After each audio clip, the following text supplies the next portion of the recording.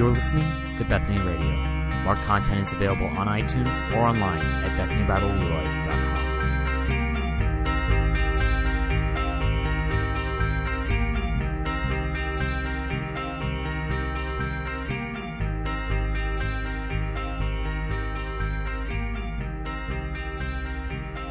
Good morning, and as we prepare to look at our text today, just a good reminder this morning to be praying for those with Hurricane Harvey or tropical storm or the flooding and all that's going on down there, is to remember them in prayer. And I'll do that here again when I pray as well, and would ask you to be praying even as a church. What's our response? Monetary, or maybe individually there's some sort of help. Different good organizations research that out, figure that out, find a good one. Or even physically, would God have us as a church somehow help out in the future? There would be a long recovery, and maybe God would put on one of your minds to say, let's go down. I don't know how God would work, or through something maybe more local, but we'll trust Him for that. So just want to mention that. Let's turn in our scriptures to the book of Mark. Again, chapter 9, where we left off. We had to make a two-part sermon here out of maybe what you could see as one part. And so we'll look again, Mark chapter 9. I'll read verses 42 through 50. That's the whole portion of it. We're going to really try to just draw out the last two verses here, look at those before we move on to chapter 10 next week. As you're turning there, we'll show our picture from last week. This came from Lincoln. And Lincoln gave me a stack of papers. So I chose two, Lincoln, with some happy fish and people on it. So we were, the other pictures were good. They had the hand being cut off last week and the foot. This was the least bloody of them. That's not why I chose it, though, okay? So Lincoln's got some cool pictures of the happy people and fish and God's creation there. So I'm thankful for your creativity, Lincoln. So that's what he was thinking of last week, amongst all your other 8 pages, right? So, all right. Well, let's look into our text and read through chapter 9, verse 42 through 50. Let's hear God's word to us. Whoever causes one of these little ones who believe in me to sin, it would be better for him if a great millstone were hung around his neck and he were thrown into the sea. If your hand causes you to sin, cut it off. It's better for you to enter life crippled than with 2 hands to go to hell, to the unquenchable fire. And if your foot causes you to sin, cut it off. It's better for you to enter life lame than with 2 feet to be thrown into hell. And if your eye causes you to sin, tear it out. It's better for you to enter the kingdom of God with 1 eye than with 2 eyes to be thrown into hell, where their worm does not die and the fire is not quenched. For everyone will be salted with fire. Salt is good, but if the salt has lost its saltiness, how will you make it salty again? Have salt in yourselves and be at peace with one another. Let me pray for us. Lord, we just pray again that your Holy Spirit would guide and direct in what I have to say through your word today. And may the various places we go in Scripture, your word to us, may you reveal your will to us, your greatness in salvation and justifying sinners, and in your call to holy living as well. Those things are not separate, but they're together. So guide us to understand this the best we can. We just pray for your work in this. We pray right now for those in the path of Harvey, that we're in the path, that are dealing with flooding. Lord, those brothers and sisters that are probably worshiping you today, some maybe under a tarp somewhere or on a street corner. Maybe they're in church down there and they've had a busy week of helping out others. We just pray for our brethren down there. Pray that you would strengthen them to preach the gospel amidst their meeting the physical needs of the people. And we just pray that your name would be praised amongst the people. That those who have lost everything Lord, would not curse you, but they would bless you and look to you during this time. Guide us as a church and our response, maybe money-wise, maybe physically, Lord, how we might respond to this. And we pray for wisdom, and you'd raise up those among us with that kind of charge, that kind of desire. Lord, we lift all these things to you, committing our time and your word to you. In Jesus' name, amen. There is a word that perhaps comes to mind, and I think it's central to this passage in front of us of Mark. It's a word that perhaps has fallen, maybe not fallen, it always is, fallen on hard times, and it can send waves of just kind of misconception or misapplication. It's the word holiness. Holiness. You might say consecrated or sanctified. You might even say religious, although we want to define that. Following after God in such a way that we take measures to cut off sin or put it off and live for Christ. I think one could argue that Jesus has in mind here the idea of holiness in this passage. He's really laying out, and he has been laying out, the cost of following him. If it's a page turn for you, back in chapter 8, verse 34, he was saying to his disciples, if anyone would come after me, let him deny himself and take up his cross and follow me. For whoever would save his life will lose it. You hear cutting off again there? But whoever loses his life, cuts off his life, for my sake and the gospel's will save it. It goes on in verse 36, for what does it profit a man to gain the whole world and forfeit his soul? For what can a man give in return for his soul? For whoever is ashamed of me and of my words in this adulterous and sinful generation, of him will the Son of Man also be ashamed when he comes in the glory of his Father with the holy angels. There's a radical cost to my life and to your life for following Christ. I think in our section here, Jesus, he's laid out in verses 42 through 48, just this idea of holiness, cutting it off, what dealing with sin. And holiness here, it's doing whatever is necessary to cut off sin in your life. Again, I don't think Jesus literally means the actual hand or the foot or the eye, but he's making a point. None of you have gouged out your eyes this week, so you heard that, but we don't want to miss the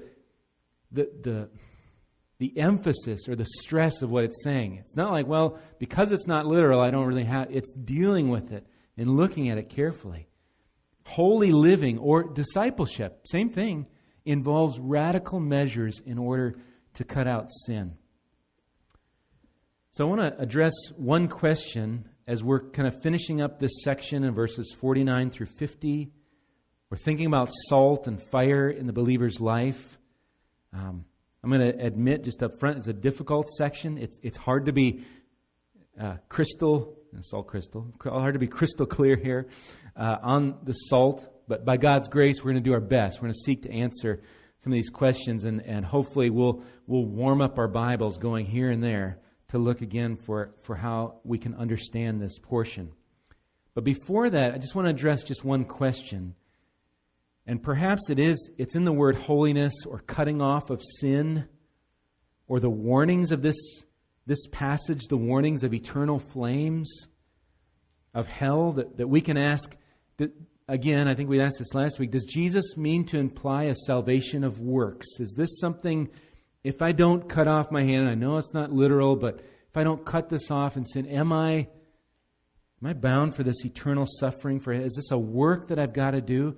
I thought it was the blood of Christ that saves us, not ourselves. Is Jesus here, is he teaching that we have to do something in order to be saved? We can answer that question with a simple answer, no. Right? That's simple, no. And we'd be right. We're saved. Again, the solas of the Reformation. We're going to celebrate in October. Faith alone, by God's grace alone. In who? Christ alone, for his glory alone. Christ suffered on our behalf that he might bring us to God. And so that answer, that's 100% true that answer, but we want to be careful as well. And Kevin DeYoung has really helped in pointing this out, that when we come to passages kind of like this, to not knock the legs out of what Jesus is teaching, to not go through here with the danger of saying, well, yeah, cut it off for sin, it's bad, but we're saved by grace, so you can just kind of put a big red X through that. We don't really have to look at this carefully or think about these things, or we don't really have to cut off anything. We want to look at this carefully. We don't want to be found Xing out certain passages of Scripture or passing over them because they're hard to reconcile with the right grace of God through Christ. So let's try to give a balanced and biblical response here to this question of holiness and salvation. How do we look at sin and living for Christ? And how do we look at holiness in light of being saved by grace? And so we're going to get to the salt, but just a slight deviation. And I want us to head where Milt already read from. I love when God is at work. So we're in 1 John 5, so go there. It's already been read to us. We'll look at it again. But go to 1 John 5. So we're asking a bit of a question coming out of studying this. What's a saved person look like? What about holiness in a life? And I think the book of 1 John is a good place to go. There's other places, but this is helpful here as we look at 1 John. I'm just going to read again what Milt even read through us, and we'll read into chapter 2. Just hear the word of God here as we think about what a believer in the Lord looks like, and holiness. How do we hold these together? It says again, "This is the message we have heard from Him and proclaimed to you, that God is light, and in Him is no darkness at all. If we say we have fellowship with Him, while we walk in darkness, we lie and we don't practice the truth. But if we walk in the light, as He is in the light, we have fellowship with one another, and the blood of Jesus, His Son, cleanses us from all sin. If we say we have no sin, we deceive ourselves, and the truth is not in us. If we confess our sins, He is faithful and just to forgive us our sins and to cleanse us from all unrighteousness. If we say we've not sinned, we make Him a liar, and His word is not in us." All right, we're going to continue on a little bit further. "My little children," little ones, "I am writing these things to you so that you may not sin. But if anyone does sin, we have an advocate with the Father, Jesus Christ, the righteous. He is the propitiation for our sins, and not for ours only, but also for the sins of the whole world. And by this we know that we have come to know Him, if we keep His commandments. Whoever says, 'I know Him,' but does not keep His commandments, is a liar, and the truth is not in him. But whoever keeps His word, in him truly the love of God is perfected. By this we may know that we are in Him. Whoever says he abides in Him ought to walk in the same way in which He walked." And none of us know the true heart of everyone. And certainly we can play the Christian act out of a love for God, but God knows. He knows the heart. And I think I see here in 1 John, there's kind of a twofold way to look at the believer in discerning, one, the true believer, the follower, versus the one not in Christ. So just a couple observations, 5 of them for who. What about the one in Christ? What does he look like? Just brief summaries. Number 1, the one in Christ desires to walk in the light of God. That's what he looks like. Number 2, the one in Christ acknowledges his or her sin. That's in verse 9. We confess our sins. We acknowledge we're sinful. We've not arrived. Number 3, the one in Christ looks to his advocate. That's the first verse of chapter 2. We have an advocate. He looks to Christ. Verse 3 of chapter 2, the one in Christ keeps the commandments. And lastly, the one in Christ then walks in the same way of God. So there's one in Christ and what he or she looks like. 1 John is telling us that. But the one who claims Christ but is not his own, they claim fellowship, but they're not his own. Here's what he looks like, or she. This one lies, who says he's with Christ, but he still walks in darkness. We might hear he's not cut off things. Number 2, this one who says he's in Christ, but not really, says he has no sin, he makes God to be a liar if he says he has no sin. This one who claims Christ, but he's not his own, he doesn't obey the commandments of God, even though he claims, I know him. And lastly, he does not walk, verse 6, doesn't walk in the same way that Jesus walked. So here in 1 John, we don't see the Word of God saying all believers will never sin again. But there is a distinction in what a true believer in Christ, or to use even later on in this book, 1 John 4:7, those born of God, what they look like. They walk in the light. They acknowledge sin. They seek to obey God. Not to save themselves, but it's a result of the working of God in their lives to desire Him. They're born of Him. Fruit looks like the tree from which it is born. Apples look like the apple tree that they came from. That's what the believer is to look like, the one he's been born of. God's people will look like Him who birthed them.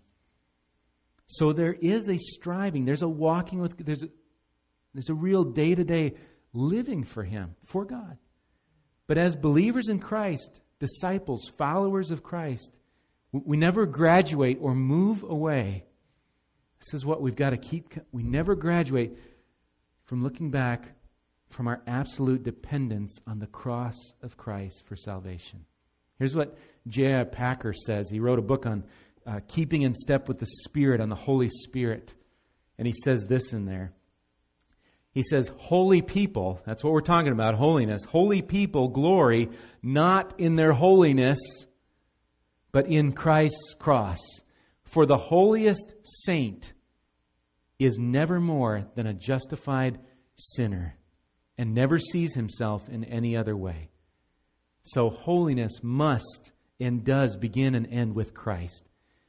But it is also worked in us by His Holy Spirit through sanctification, through the ongoing dying of self, cutting off hands, feet, eyes, to live for our new Master. And so in this light, we're back in Mark chapter 9, and we want to think about the good of fire and salt.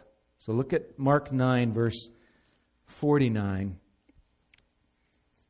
It says this in verse 49, Mark, "For everyone will be salted with fire." The actual wording of this phrase, it might be the most helpful for our understanding here of what Jesus means when He speaks of salt. So literally it says, "For all by fire will be salted." I think we can see here, whatever salt may mean, in this context, Jesus, He's using it in the same way as saying fire, so that salt and fire refer to the same thing. Does that make sense? Everyone will be salted with fire. So what's the salt? It's some sort of fire. We don't know all yet. We don't understand it all, but there's some sort of salting with fire. Well, who's salted with fire? Who's the everyone? Certainly we can see the unbeliever, the one whose name is not written in the book of life. They'll be thrown eternally into the lake of fire. So there's a sense in which fire will come upon them. But I think in the context here, verses 42 through where we're at, it would seem that Jesus has in mind believers, disciples, whom He's talking to.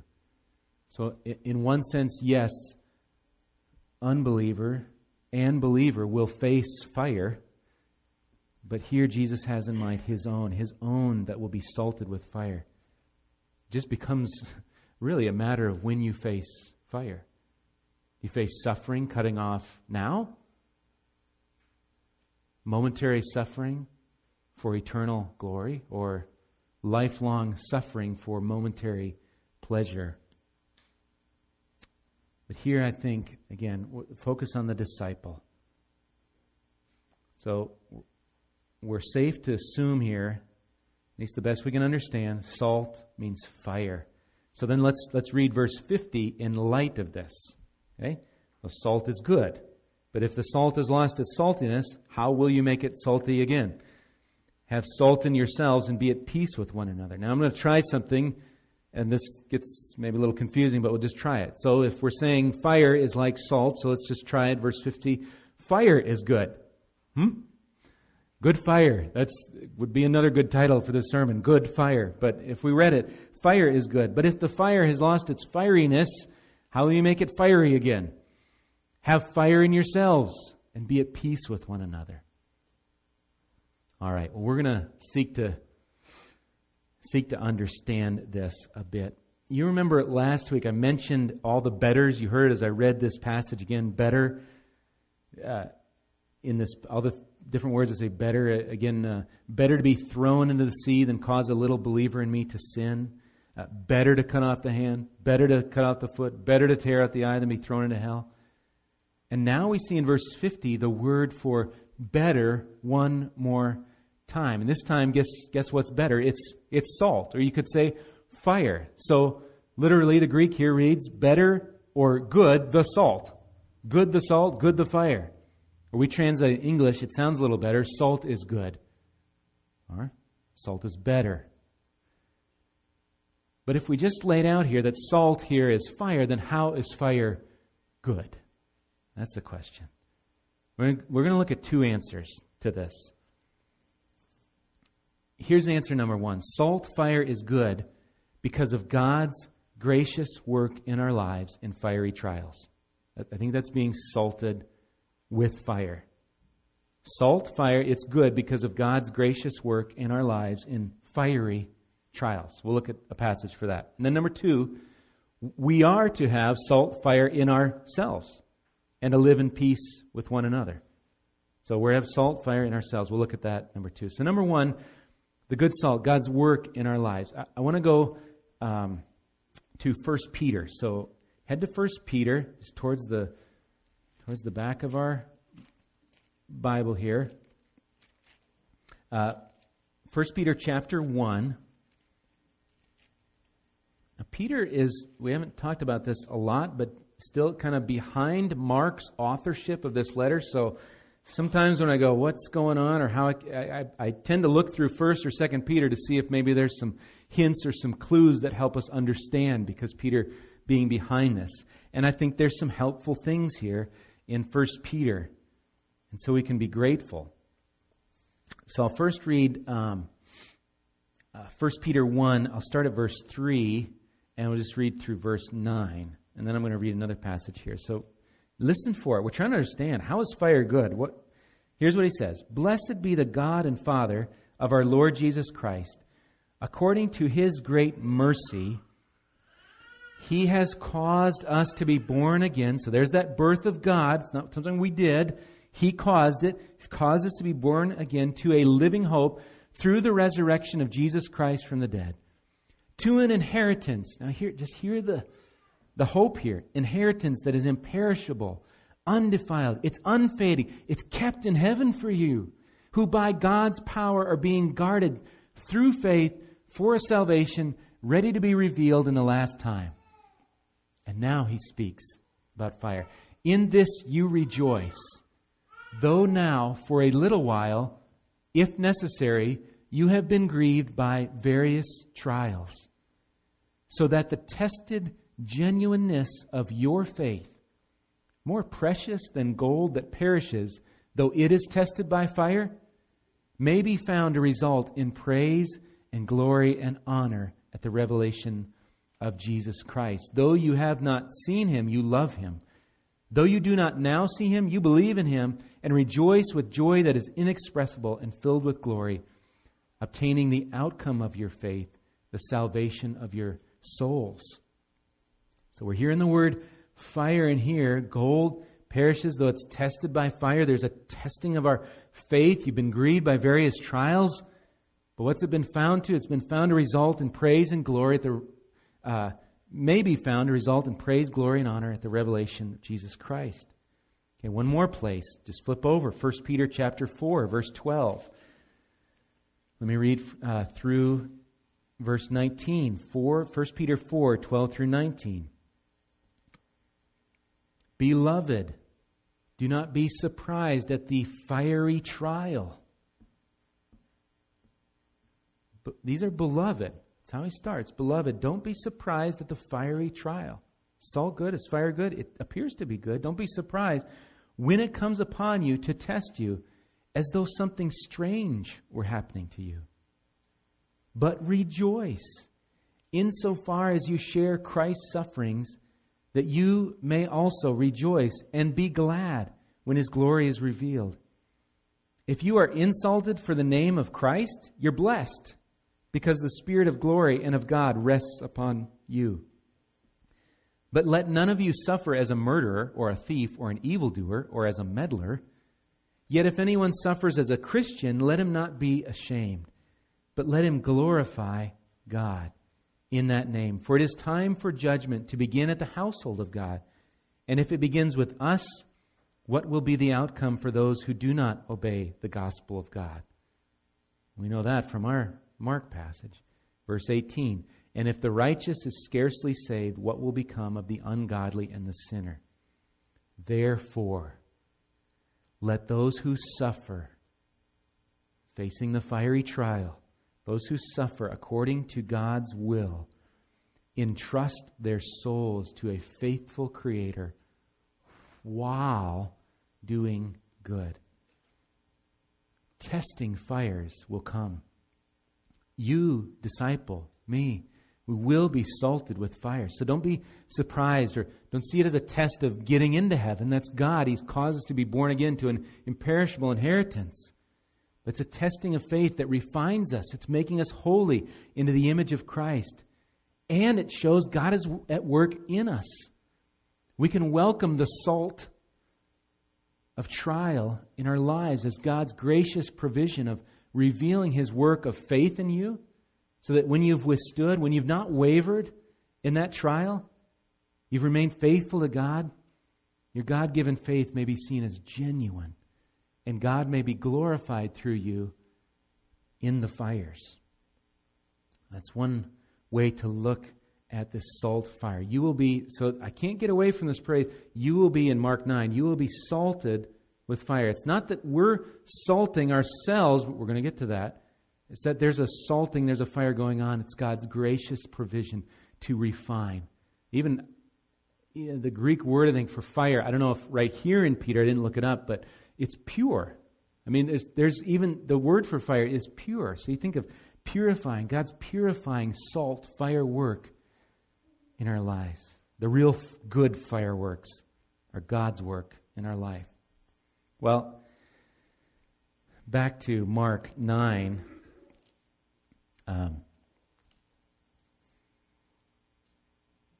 There's a work of God to salt us, fire us in the flames of trial, to refine us, use us for His glory. But then Jesus here in the last part of verse 50 asks a question. He does say salt is good, and then he says, but if the salt has lost its saltiness, how will you make it salty again? And then he adds, have salt in yourselves. Yeah, this is a little harder here. First of all, I think we can answer. What's the answer to Jesus' question?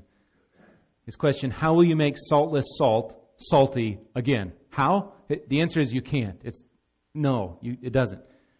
And again, I don't claim to understand this phrase fully, okay? But at least in the context, I think we can look at this as we look at the same warnings above, the cutting off, the hands, feet, gouging out the eye. We can look at the same. In other words, don't lose your saltiness. Deal seriously with sin. Do you see sin in your life? Cut it off. Don't let it fester. Are you causing another to sin by your actions? Stop it. One way to look at salt here is that of the salt that was associated with sacrifice. Leviticus 2:13, you can look it up later. It speaks of the grain offering and that it shall be seasoned with salt. It says this, it says, with all your offerings you shall offer salt. And there's the salt of the covenant, and there's some different things going on with salt. But in one sense, salt's associated with fires of sacrifice. There's sacrifice and there's salt, and Somehow they're together. I don't know if it's salting the sacrifice. I don't understand it all, but they're there together. Again, the language, what's the language? Romans 12:1. What are we to do? We're to present our bodies as a living sacrifice, holy and acceptable to God, Paul says, which is your spiritual worship. So, because of who you are in Christ, therefore, have salt in yourselves. In other words, disciple. Deal with sin seriously as a living sacrifice. Don't presume upon God's patience in that sinful action you've been involved with. Listen to here's what one commentator, James Edwards, says on this passage. He says, in the present context, fire and salt appear to be symbols of the trials and costs of discipleship. Discipleship to Jesus lays a total claim on one's life. Let us not miss that. This is not I'll do it Sunday morning. I'll do it Wednesday night. This is 24/7 claim on our lives. Let me keep reading his words. In the language of sacrifice, it must be totally consuming or it is worthless.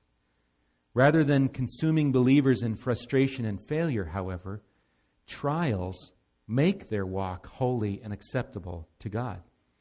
The disciple who takes up the cross of Jesus and follows on the way to Jerusalem, who nurtures the faith of another believer, that's kind of what verse 42 is dealing with, is what he's pointing to, who willingly forsakes things precious but injurious to the life of faith, is himself a holy sacrifice, a living sacrifice according to Paul. And he's quoting there Romans 12:1 again.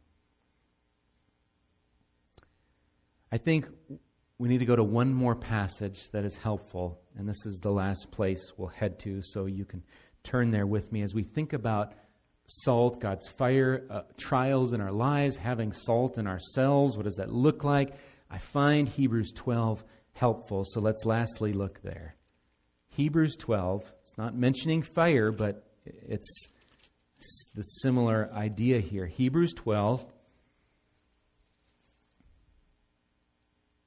How do we tie these ideas together? God refining us and our striving for holiness as a living sacrifice. Here's what Hebrews 12, I'll just start with Hebrews 12, 1 through 11. A little extended, but you'll hear it now that we've been in Mark. We're thinking fire, salt, trial.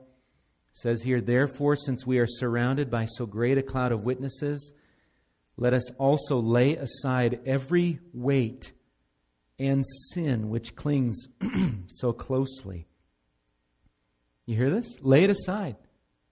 Sin that clings closely, put aside. And let us run with endurance the race that is set before us. Where are we supposed to look? Verse 2 says, looking to Jesus. Eyes striving towards holiness that never get off the cross. Okay? So verse 2, looking to Jesus, the founder and perfecter of our faith, who for the joy that was set before him endured the cross, despising the shame, and is seated at the right hand of the throne of God. Consider him who endured from sinners such hostility against himself, so that you may not grow weary or faint-hearted. In your struggle against sin, you've not yet resisted to the point of shedding your blood. And have you forgotten the exhortation that addresses you as sons? It says, my son, do not regard lightly the discipline of the Lord, nor be weary when reproved by him.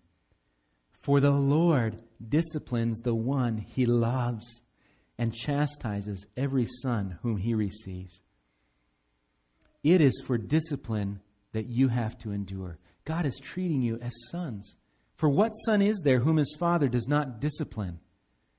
If you are left without discipline, in which all have participated, then you are illegitimate children and not sons. Besides this, we have had earthly fathers who disciplined us, and we respected them. Shall we not much more be subject to the Father of spirits and live? For they disciplined us for a short time, as it seemed best to them. Here it is. But He disciplines us for our good. It's for our better. That we, why? Why? That we may share His holiness. For the moment, all discipline, like fire, seems painful rather than pleasant, but later it yields the peaceful fruit of righteousness to those who have been trained by it. God is at work in the believer's life.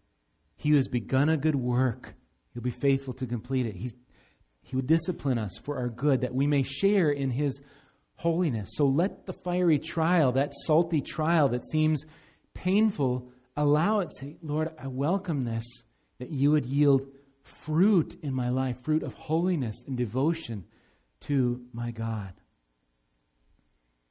Look on, just a couple more verses 12 through 14. In Hebrews. Therefore, it says, so in light of God's discipline, so that's kind of the fiery trial, the salt that He's bringing in our lives, what are we to do? It says, therefore, what? Lift up your drooping hands, strengthen your weak knees, make straight paths for your feet, so that what is lame may not be put out of joint, but rather be healed. In verse 14, strive for peace with everyone and for the holiness without which no one will see the Lord. So in light of God's work in you, strive for peace and holiness. God is at work in you, you in Christ. You're no longer in bondage to the old man. You've been set free by God's work. Now live like it and strive and seek holiness. And it's going to involve work and muscle. I want to have Christian come on up. I asked him if I could use his help today. I did not know that Christian would get a haircut for this fine time of helping me with this sermon. But this is a football injury. It's not an injury. It's just part of it. This is a good thing. So you're on the football team. So you're going to work perfect for this illustration as we wrap up here. I have two things beside me that would be part of a training. This is our little training mini camp. Christian, I want you to just give me five reps of that thing. Just tell me how that feels. There. I did 10, by the way. No. That's yeah, he's got muscle. It's pretty weak. You know, what coach is there that would say, hey guys, go take a cardboard roll and just go lift it. You know, just put in 50. You'll get there eventually. Get it in. Okay. Now this is heavier. I'll admit that, but probably not as heavy for you. Now just do that 5 times. I mean, yeah. Give me 5. There you go. That's 3, 2. All right, 1. Good. Harder than this. Yeah. Okay, it's harder. You probably don't feel anything yet, you're a big football player, but I would feel a little, what do we feel in our muscles? Burning. Fire. Right? I bet you work out 10 times, 100 times harder than this, right? Is it burn and your muscles are burning? There's a fire. But now, Christian's going to go use those on the football field to clobber whoever, or go run out and catch a pass, or do all these things. Because he's been trained and he's worked. That's the point. We're not to just lift and go, yeah, Lord, thanks for saving me. I got it, and I'll just move on. We're to do the hard work. And he's with us. As you're doing this, you can just hold this up. Just picture God. He's with us in this. And he's bringing us bricks and saying, here, yeah, okay, you got that trial. Here's another one. And he's bringing us that burning that we would grow in him. Let's welcome those times. Seek them. And if need be, cut off, not literal, but hands, feet, eyes. Not for our glory, not that people see, wow, what a holy person. They see, what a great God. A great God that saves and transforms the image to that of Christ. Christian, stay up here. Let's pray together. Lord, I just thank you for your work in our lives. It's a gracious work. And I pray that you would do this work in our lives, that we would welcome trials as your grace. Lord, forgive us, because we often see them and we want to get out of them quick. We don't recognize we're being trained for godliness, to walk with you, to know you more, to see you in greater ways, to look on our founder of faith, to say, I trust in Christ. I continue to trust in Christ. So, Lord, guide us to welcome those. And then, Lord, the heavy lifting that you've called us to do, to count the cost and to lift heavy. Maybe it's getting up earlier. Maybe it's speaking to someone we don't want to talk to. Maybe it's initiating a gospel conversation that we're scared to go do. Maybe it's loving somebody. Maybe it's treating our kids with respect and love and joy. Father, guide us to do that hard discipling work by your Spirit. And we thank you that you do lead us. So we look to you. In Jesus' name.